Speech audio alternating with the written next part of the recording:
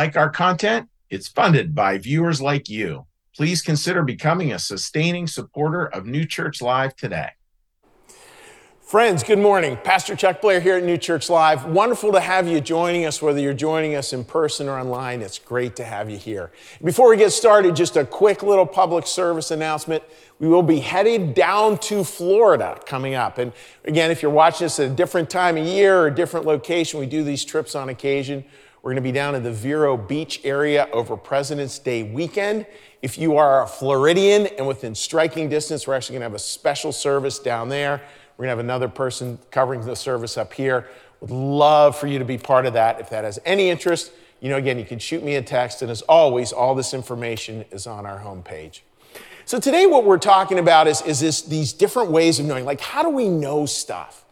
And it's fascinating to think about knowledge and how knowledge works, not from a big esoteric way, but what do we really know? What do we really know? A book I have loved for years is a book by Parker Palmer, who's a Christian Quaker, and he has this book called Hidden Wholeness. And it's this idea that deep within us is this well of knowledge, this part of us that sort of knows stuff. And how do we get down to that? How do we start to understand the world from those deeper forms of knowledge that can inform our lives in incredibly beautiful ways and can bring us back to basics? It's not complicated. I mean, it's just interesting when we pull back to that deep knowledge, how life sort of simplifies. I mean, folks, just think of it this way. Probably all of us in here know someone who just has that kind of knowledge. I know I've been very privileged to work for a couple of wonderful, wonderful bosses, and they just had a way. I'd be all kerfuffled, all worried, all this, all that, all the other thing. And they would just come and say, Chuck, just remember this. Meaning, simple example, I used to work at admissions in a private school, and the local private school right here, Academy of the New Church. And working in admissions, I remember being upset about a student who I thought was going to come to school but didn't, and it's part of my job. And this person, my supervisor at the time, was like, Chuck, just worry about the people that are here now. Oh, like, don't we love that kind of knowledge? Where someone can just distill it so simply that it's like, oh, it's just back to basics. Back to basics. This New Yorker cartoon had me giggle.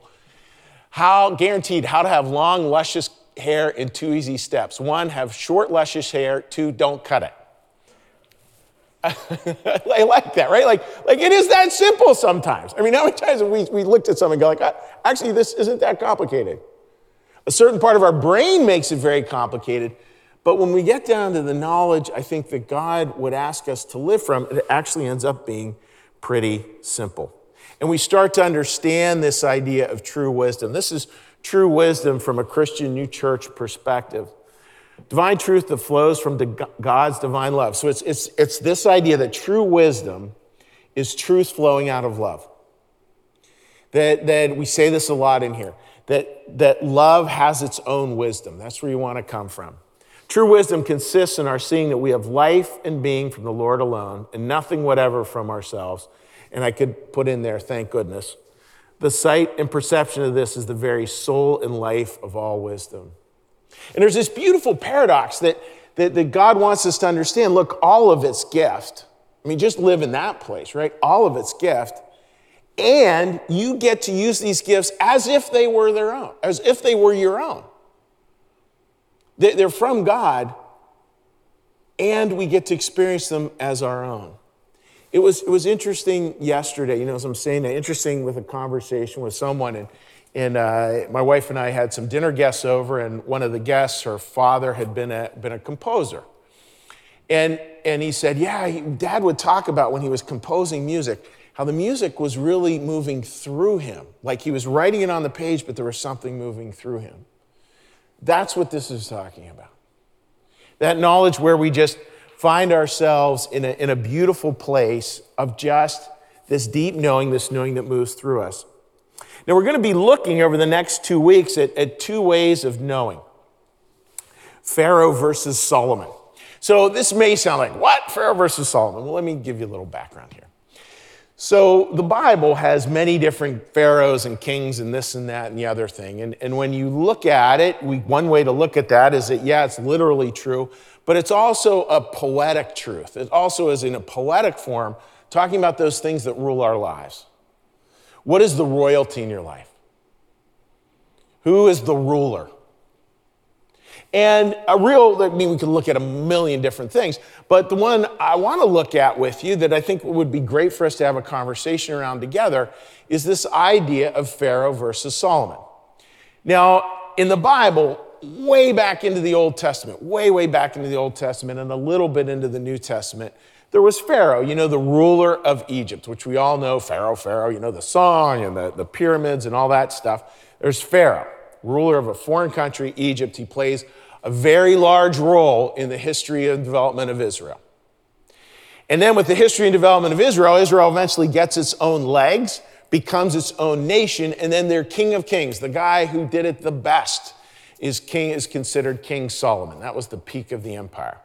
So you have Pharaoh over here, you have Solomon over here, and we actually have two different forms of knowledge. This form isn't really us, by the way. Looks powerful, looks like it has it all together, but it's not really knowledge. It's not really power. There's this thing over here, the Solomon type of wisdom, that really is. Now, what's the Solomon kind of wisdom? What is that? Well, I want to show you folks a picture from this weekend. Beautiful shot. There's two dear friends, Jason and Tara. And Jason and Tara, I did their wedding years and years and years ago. It was their anniversary, and this weekend, so they sent me a little picture of them out enjoying a tasty beverage. And folks, it just is interesting because life, right? We can live life with all these worries, all these concerns, all the blah blah blah blah blah blah blah blah blah blah blah blah blah. Income tax season is coming up. I'm already nervous about taxes, and I'm not even an accountant. I just get nervous about that stuff. Crazy as that is, right? Like, how do you fill all these forms out? And I have them all that crazy stuff. My head spends a lot of time there. And then you get a text from two wonderful souls, and all of a sudden, we all know something different. What I knew over here were all these worries and concerns, worries and concerns, worries and concerns. I get a text with a beautiful picture, and we know something different. Somehow, true knowledge, it's interesting. False knowledge is always freighted deeply with worry and anxiety, sometimes appropriately so, like we have to take care of things. But then there's this other part over here where we have this other true knowledge, and you know what it's freighted with? Celebration. Celebration. I got another text over the weekend from the Rothwells, who many people in our local congregation would know. They welcomed their first granddaughter, just so fun because I did the wedding, and now there's a baby, and the baby's name is Harper, and the baby's beautiful. Whole different set of knowledge. And the question becomes, what set of knowledge do you want to live in? Where do you want to be? Because in the end, I think it's very interesting looking at how the story goes. Pharaoh, we have pyramids. This deep dedication, this focus, this worship of one person. And in a pyramid, you could fit one person. And then you have, and again, it doesn't exist today except for a small little part of it. And then you have the temple that Solomon built. And notice with this temple, folks, notice the spaciousness. Notice the spot for God and the spot for people. Notice the beauty. And it's not dedicated to one person, it's dedicated to the one God. Very, very different. So as we go through today, let's really just start to think, what would it look like? How do we look at this knowledge, this Pharaoh knowledge? We're going to look at that today. And then how do we start to shift our knowledge so maybe we can spend more time with the deeper knowledge?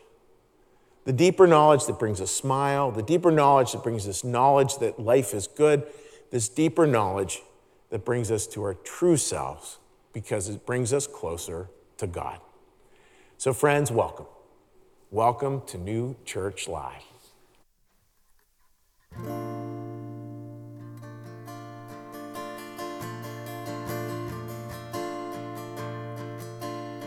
Wake up, everyone. How can you sleep at a time like this unless the dreamer is the real you? Listen to your voice, the one that tells you the taste past the tip of your tongue. Leap in the net with a beer. I don't want to wait before the dream is over. I'm gonna make it mine. Oh yes, I know it. I'm gonna make it mine. Yes, I'll make it all mine. I keep my life on a heavy rotation, requesting that it's lifting you up, up, up and away, and over to a table at the Gratitude Cafe. I get finally there, and all the angels, they'll be singing la la la la la la la la la la la la la lovely. Well, I don't wanna break before the tour is over. I'm gonna make it mine. Yes, I will own it. I'm gonna make it mine. Yes, I'll make it all mine.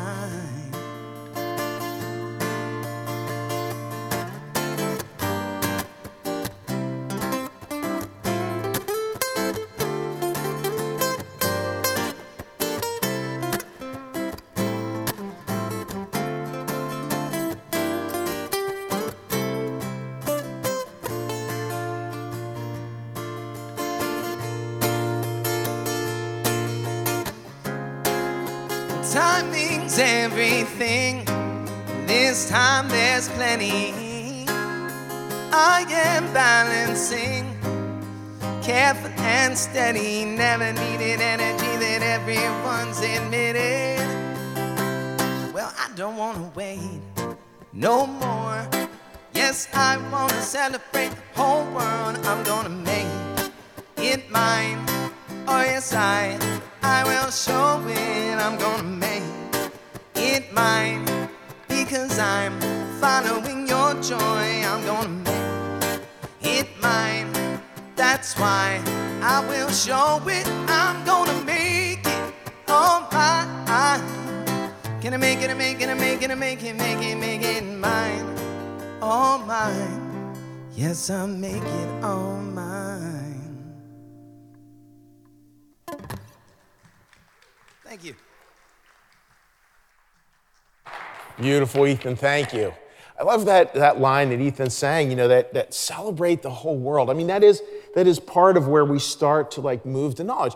And friends, like our paradigm around knowledge really matters. Really matters. How many of us, and here we're going to externalize it, we could internalize it very easily. How many of us have a friend who everything is simply negative? No matter what happens, everything is negative. Well, that's because they have a certain frame of reference, a certain point of view. And the crazy part of it, folks, is when we have a perspective and we have a frame of reference and we have a point of view, what happens is that it will attract evidence. Like somebody who really struggles with negativity, they'll give you a million reasons. If it was a geometric proof, they win. Because they can prove that life actually is that bad. How different to celebrate the whole world. What different evidence there is for that. And that's one of the core human decisions, is which are we going to take? The root of Pharaoh and that belief and power, which is actually a foreign power. It's not actually who we are. Or do we go to more of this Solomon type of wisdom? This deeper ways of knowing. This will attract certain evidence. This will attract certain evidence. This will appear very powerful. But I'm going to say this a couple of times, folks. When we think of the pharaohs, number one thing we think of is a pyramid. A pyramid is always nothing more than this, a tomb. a tomb. So let's talk about that. Let's look at this. So I want to start out by looking at Pharaoh. Again, we're going thousands of years ago. We're looking at this as poetic truth. A big part of the Bible, a whole book of the Bible is called Exodus, because literally it's about the children of Israel. They're called the children of Israel in the Bible, the founders of modern day Israel. They literally are enslaved in Egypt. And then they get out from under the thumb of slavery, and that's the exodus back to the promised land. The exodus back to the promised land. And folks, with that, Pharaoh did not let them go easily. And there's famous lines there, let my people go. That's Moses, who's the leader. If you're not aware of that part of the story, Moses is this ordained leader. He comes down, he tells Pharaoh, God says, let my people go. But Pharaoh has no interest in that. And the Bible has a beautiful way of describing that the Bible describes it as Pharaoh's hardened heart. Now, there's an appearance in the Bible, from a Christian New Church perspective, that God actually hardens his heart. That's really not what's happening. It's part of us that has a hard heart. Part of us that has a hard heart, and they can live into that. Here's the passage about a hard heart. This is from Exodus 7, verses 1 through 4. Then the Lord said to Moses, see, I've made you like God to Pharaoh, and your brother Aaron will be your prophet. You are to say everything I command you, and your brother Aaron is to tell Pharaoh to let the Israelites go out of his country. But I will harden Pharaoh's heart, and though I multiply my signs and wonders in Egypt, he will not listen to you. So it's this idea, folks, of this part of us that really, it's in power, and it doesn't want to let that go. Friends, again, just to use the example of negativity, one of the hardest things about negativity is that it can become a racket. It can become something we really don't want to let go of.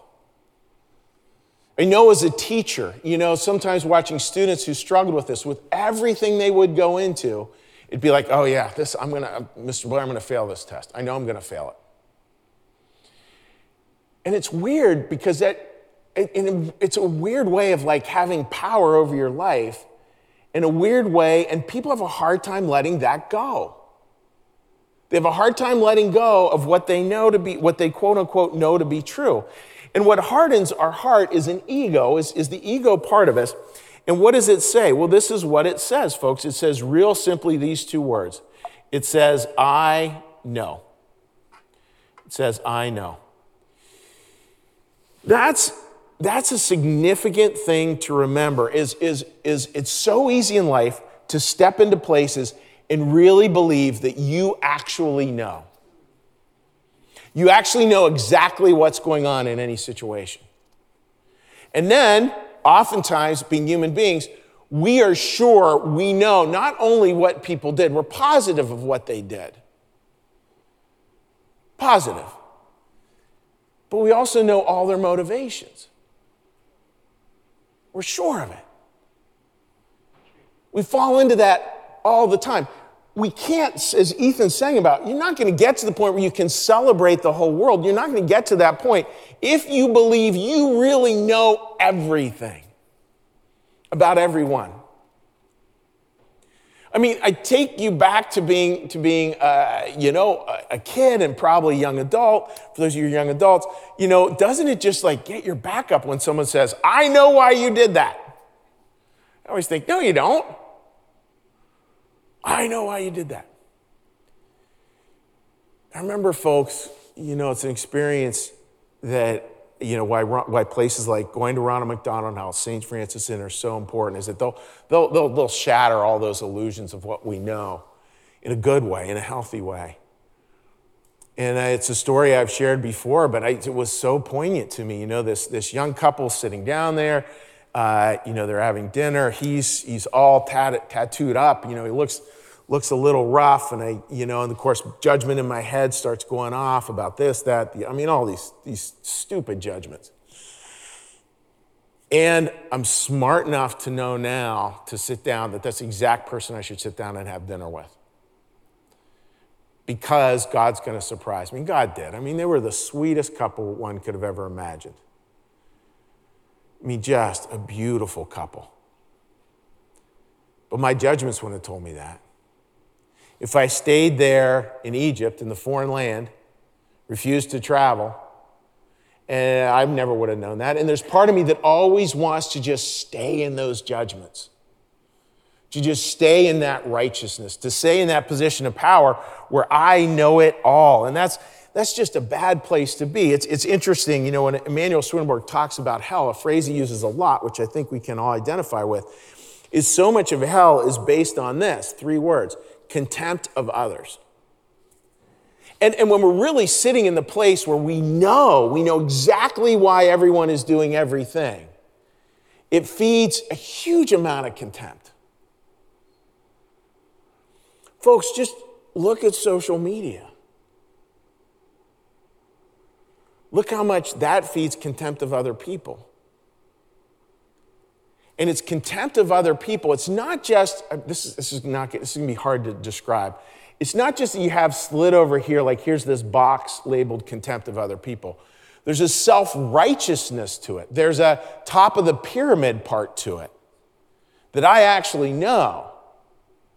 And that justifies all the contempt. That's a tough place to be. We're warned. Here's a warning right out of a piece out of the book Heaven and Hell. We must be aware of passing judgment on the inner state of anyone's mind or heart from their externals. Inner realities are known to the Lord alone. Beautiful line. We're warned, like, yeah, you just don't know. You just don't know. Because when we do that, folks, when we get into kind of contempt of other people and it gets to its extreme, this is what we can struggle with. Just think of these lines, and I think probably most of us have at least a little part of this in us somewhere. I mean, I think there's a few souls I've met who I'm sure don't, but I think most of us probably do. It's where I know they are, ... so ... I absolutely know this about them. Therefore, ... Here's some examples. I love to dream up ways to plot or to punish her or him. That's pretty extreme. Hopefully none of us are there, but we can get there. I find myself growing happier with any sign of her or his distress or failing. And the last one, if I'm honest, I don't want to see them happy or successful. Folks, one of the things we have to do if we're going to do the Christian thing is we have to look in the mirror on occasion. We have to be able to look and go like, oh yeah, I do that on occasion. Now, we can do that in really nice language, like, you know, somebody we've had a struggling relationship with, they start to have a struggle, and it's like, well, I always knew life would be hard for them. You know, those statements where we're actually relishing. Can we go back to that slide? We're actually relishing a little bit in that, what's really relishing, and I knew they'd never be happy. I knew they'd never be successful. Where we relish that in a certain way. Because, you see, folks, it pulls right back into Pharaoh, because if they're not successful, all my predictions were right. See, I told you. It might be true. We have people who live life, friends who are, or former friends or former whatever, who do struggle, and when they struggle, you know, the struggle will be the struggle, there you go. But just be so careful. Do we really want to live like that? Do we really want to go through the world celebrating that? Celebrating other people's mistakes? The times where they didn't do it so well? Very different than celebrating the whole world. Because the fact is, folks, we don't want to be there. We do not want to live that way. And we have to ask our questions, do we want to keep these thoughts? The fact is, I think most of us get, the vast majority of people, vast majority, when you talk to them, they don't want to keep those thoughts. I don't know, if we go back to the topic of negativity, I don't know anyone that I've met as a pastor who struggles with negativity, who thinks it's a great way to go. You know, I just haven't experienced that. It's a little like most of the time, the vast majority of the time, the people in our life who struggle with addiction, Yeah, they're struggling, and they're struggling mightily.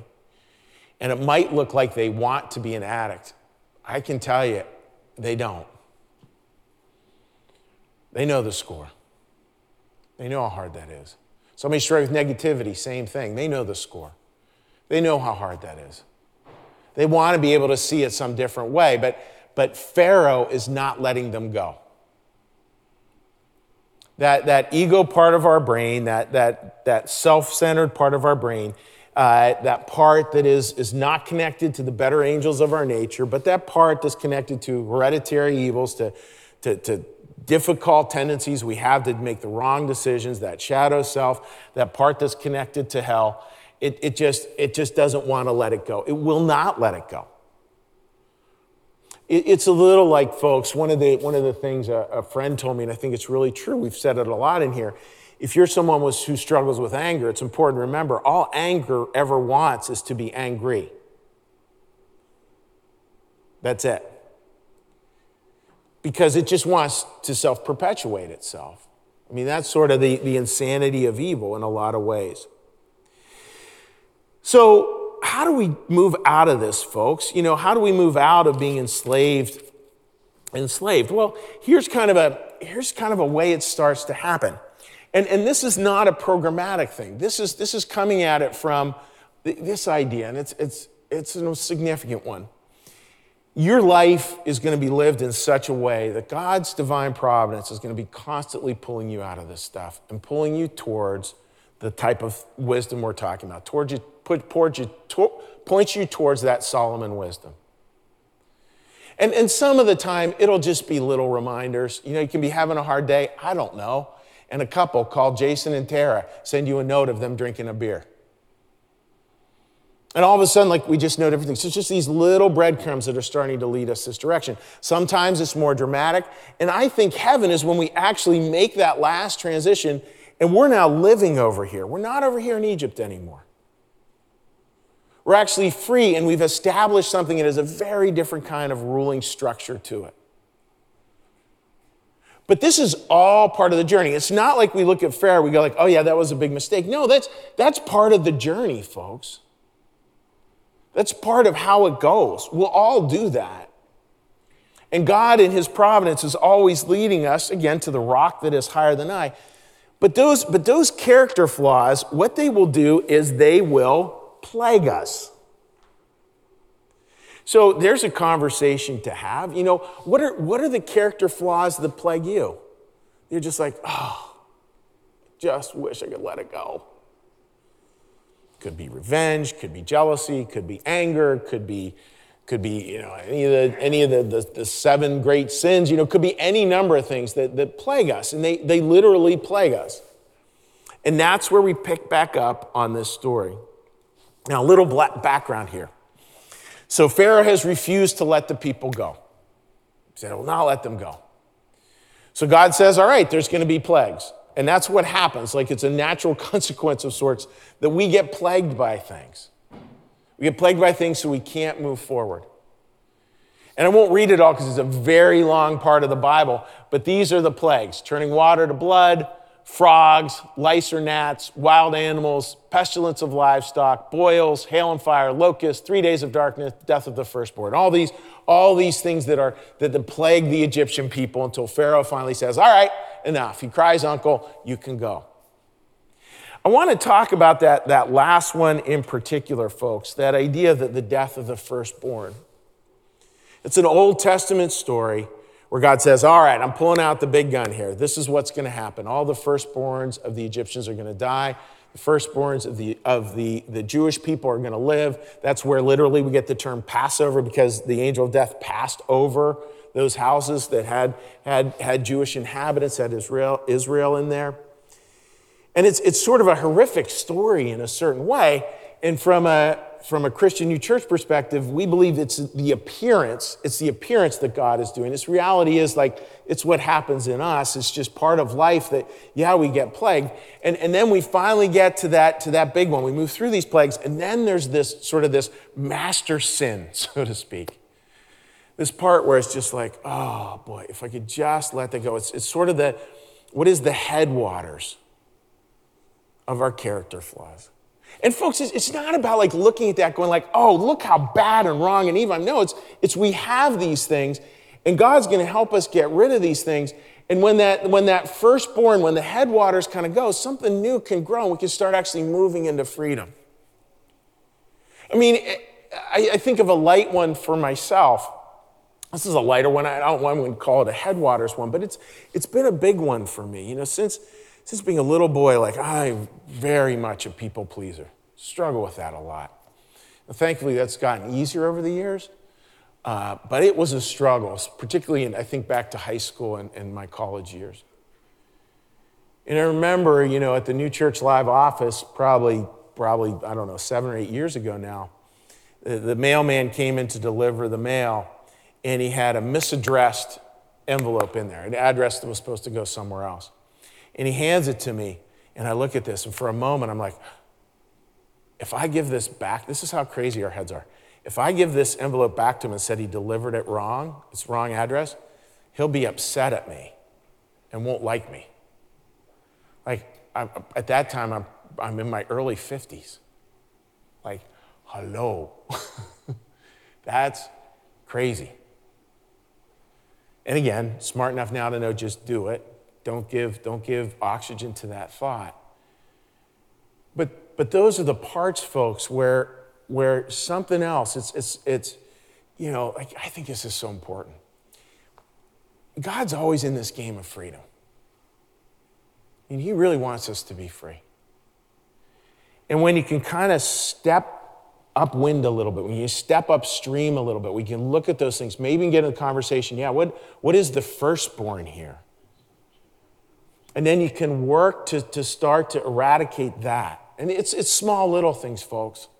It's never anything big. It's progress, not perfection. It's not overnight. When we start to do that, the game here is freedom. The game is moving us forward in life because once that stuff goes, friends, there's all kinds of incredible, beautiful stuff that happens right on the other side of that. And it's a place where we can celebrate life. It's a place where we're finally free. When I come back, I'm going to talk a little bit more about what that freedom is like, to give a little taste of what we're going to talk about next week.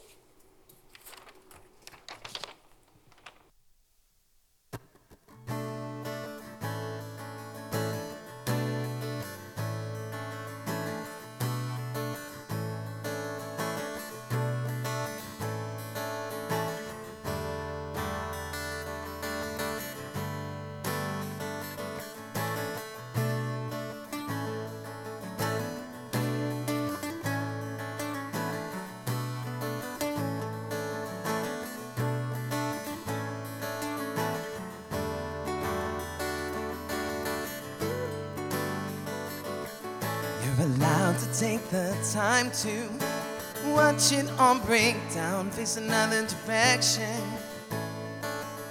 to hear a different sound, a new message, a new meaning, new words to what you're singing. You don't have to decide to let it all scream out in the face of reflection, when there never was a doubt. And you can't believe what you're saying. A new melody is playing. Hey, what are you waiting for? There's no better time than now.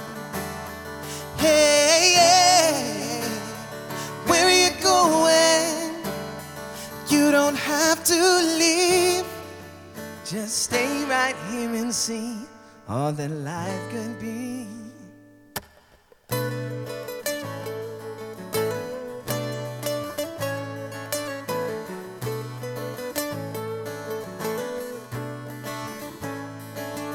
You can stand forever in line to just get in and out, search forever to find you. When you're on this route of the path of least resistance, you blink so fast you miss it. Moving forward you can rewind to but learn to live without. Take a second to look behind you, but learn to be here now. And no matter the space or distance, there's love inside the vision. Hey, what are you waiting for? There's no better time than now. Hey, yeah. Where are you going? You don't have to leave. Just stay right here and see all that life could be with me. And now I'm overwhelmed and overwhelmed, there's no one to tell. I keep on fighting under a spell. At times I fell and all is well. There's no use in crying, I'm starting new. A new me today. Create a space to grow, but not alone, to go with the flow and keep on climbing. Not on my own, I'll find the home and let the light be shown. I'll be flying.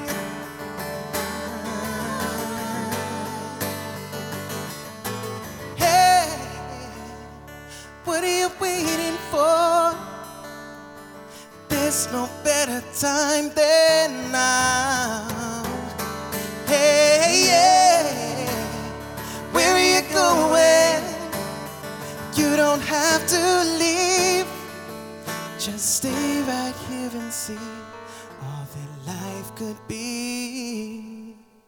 Stay with me. Thank you. That's an original by Ethan Kane.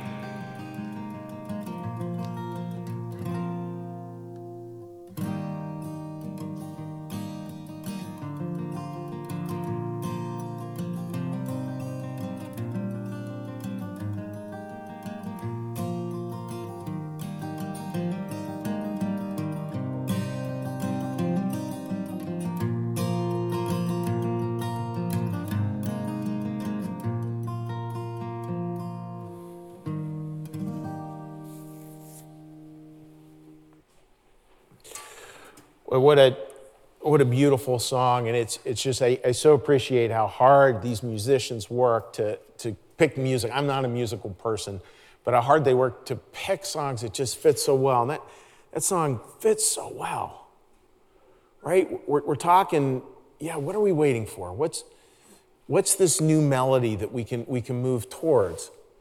And I shouldn't even say move towards. It's that God is moving us towards, because we're all plagued by stuff. We all battle the plagues. And we all know that God somehow, it just feels like we're always moving that way. We're always moving into this new space. And that's where, again, we can really come to go back to the first song. We can really come back to celebrating the world in its fullness, in its totality. Now, none of this stuff, friends, is introduced overnight. I think this is a real important concept. This is a paraphrase from the book Secrets of Heaven. It's not good to expect someone to believe something right away. When the truth is forcefully imposed on someone, it becomes unconvincing and inflexible. In the afterlife, this kind of truth is seen as rigid and doesn't allow for goodness to seep in. This idea, folks, it's about letting this movement, letting it seep in. Letting this journey seep in slowly.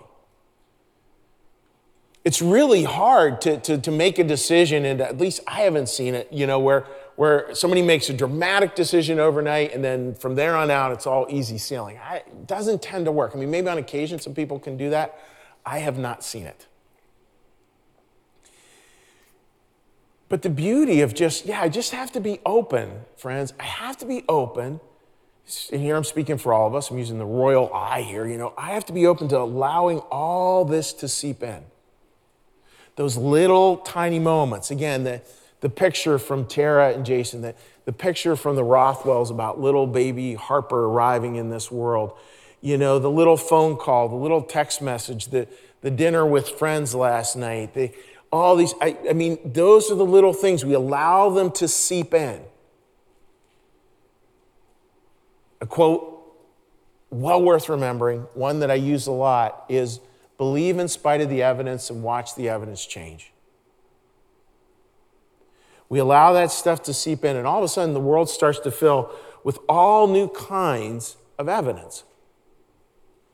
And of course, we still have to do the work of repentance, the work of rethinking where we make mistakes. We have to be accountable. We have to rectify them as best we can. We have to be super, super rigorously honest about those places where we're not at our best, where we've made mistakes. Again, we got to clean up. We got to do all those hard things are still true. But through that, we're allowing something else to seep in. And what do we come to, folks? I think we come to know something far different. Instead of that judgment, instead of that deadly tomb, top-down, judging everyone, absolutely sure we know, we're the absolute ruler, I know, we're absolutely sure we know everything. We get to this point where we know something different. I know this is, when we look at other people, I know this is a fellow human being created by God, deserving of love and compassion. So we talked about, again, like how tempting it can be to have somebody in our life where we actually, very quietly may wish for them to struggle. And may very quietly, because it would not make polite conversation, may very quietly sort of celebrate when they do stumble. Not the world we want to live in. The world we want to live in, I know this is a fellow human being created by God, deserving of love and compassion. Can I summarize that for us in 2 words? Goodwill. It's the whole reason Jesus came on the planet. Angels proclaiming peace on earth, goodwill to humanity. Goodwill. A very different world gets created out of that, a very different way of living. And what we see, folks, is we see this. We see our lives then moving towards a new wisdom, towards this solemn wisdom. And this solemn wisdom, it's not like, I think about we have this view of wisdom like the really brilliant guru up on the hilltop, who knows all things. Bad joke about a guru. You know what a guru teaches you? G-U-R-U. That's a bad joke, isn't it? And this is what a guru kind of teaches you, but it's not sort of that mountaintop knowledge. No, it's actually knowledge in the valley. I love talking to smart people, but I find much more wisdom in the wonderful people who are down in the valley doing the do. They really know. Their lives have moved. They've allowed something to seep in. And miraculously, they have figured out a way to celebrate the world. And I'm not talking sort of a Pollyannish, I'm talking where even in the hardships, there's sort of this flavor of celebration. Not celebrating the bad things happen, but celebrating of what we as human beings can create, what we can do. Do you want to see what that looks like? Take a look at this video.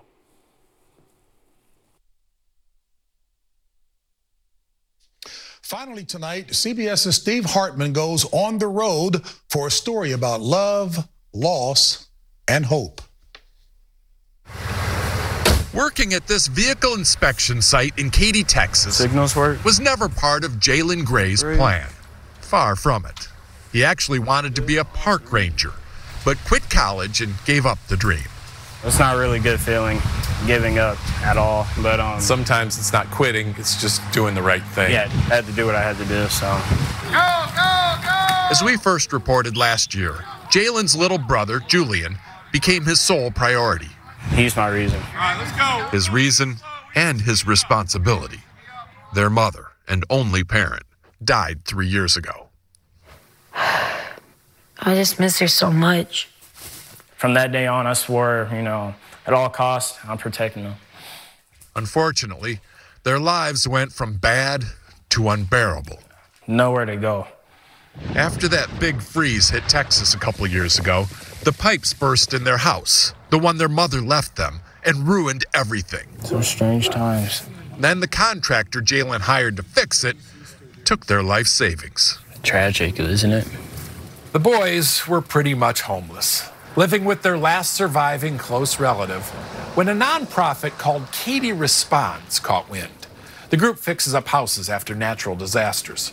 Over the years, they've helped more than 100 families, but few more worthy than those boys. Yeah, it breaks your heart. Had to help. Had to. Executive Director Ron Peters. They had no idea people would want to jump in and help them. Which may explain their speechless surprise. I was overwhelmed. Thanks to an army of donors and volunteers, the brothers are finally and forever back in their mother's house. Fully renovated, better than ever. There's just so many nice people in this room right now, and it makes me so happy. Since we first told this story, life for the boys has only gotten better. Viewers pitched in and are now paying for Jalen to go back to college to become a park ranger. All expenses paid? All expenses paid. What a turn of events for you. Yeah, no, complete 180. This random acts of kindness helping me get there. When their mother died, Julian and Jalen thought all they had was each other, but they were off by one whole nation. Steve Hartman, On the Road, in Katy, Texas.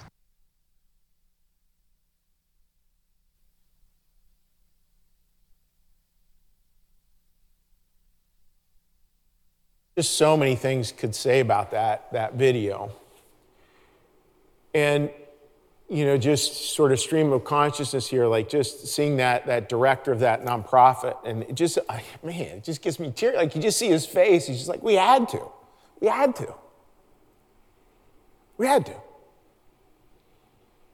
See, that's that new wisdom. It's not soft. It's not up there on the hill. It's down here in the valley. It's doing stuff, and it senses what it has to do. And then somehow this celebrating the whole world, like when the younger son is there on the couch and he's crying, and no doubt, he's no doubt crying because he misses his mom. And he's no doubt crying because he sees how good people are. He sees it. What else can you do in face of that but cry? And we all know that. Like, I don't know, thankfully, I don't know anyone who would look at a video like that and think, well, that's really stupid. Pharaoh might say that. But Solomon never would.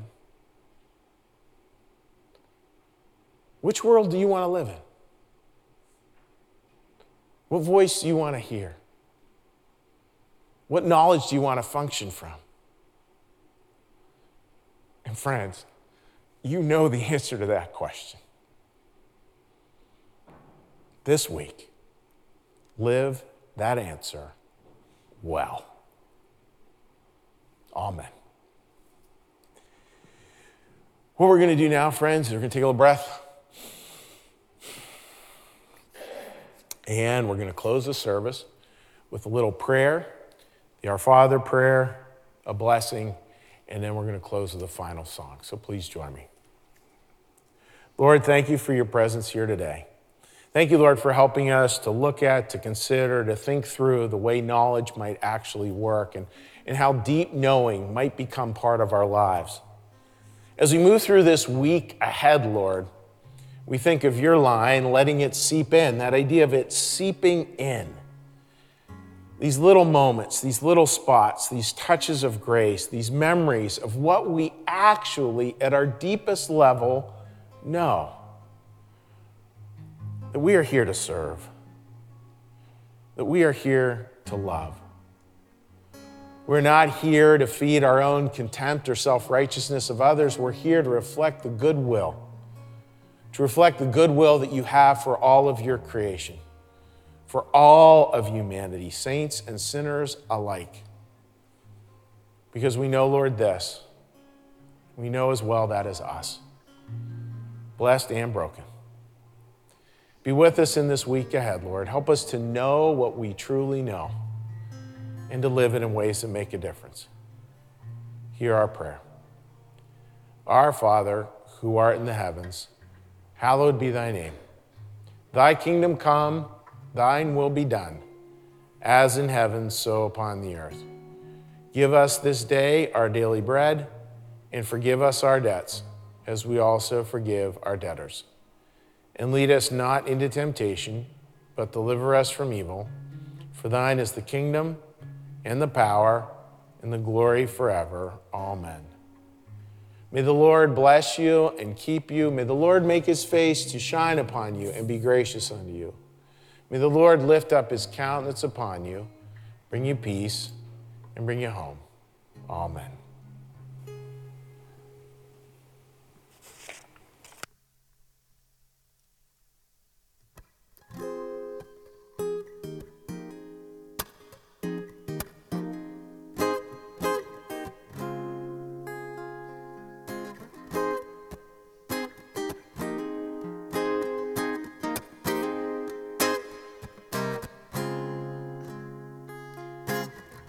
Rising up, back on the street, did my time, took my chances. With the distance, now I'm back on my feet. Just a man, his will to survive. So many times, it happens so fast. You trade your passion for glory. Don't lose your grip on the dreams of the past. You must fight just to keep them alive. It's the eye of the tiger, it's the thrill of the fight. Rising up to the challenge of our rivals. And the last known survivor stalks us prey in the night. And he's watching them all with the eye of the tiger.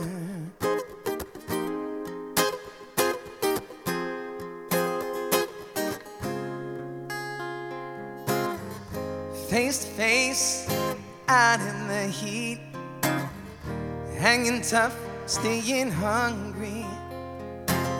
They stack the odds, still we take to the street for the kill with the skill to survive. It's the eye of the tiger, it's the thrill of the fight. Rising up to the challenge of our rivals. And the last known survivor stalks his prey in the night. And he's watching them all with the eye of the tiger.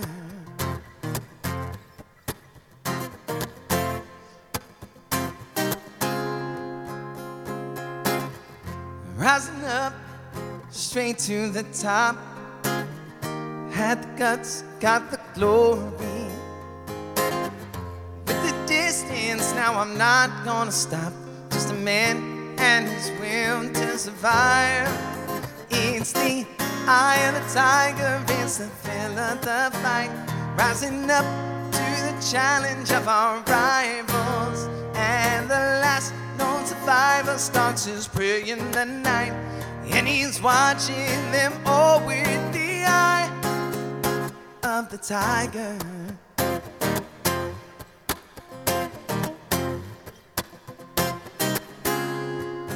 Eye of the tiger.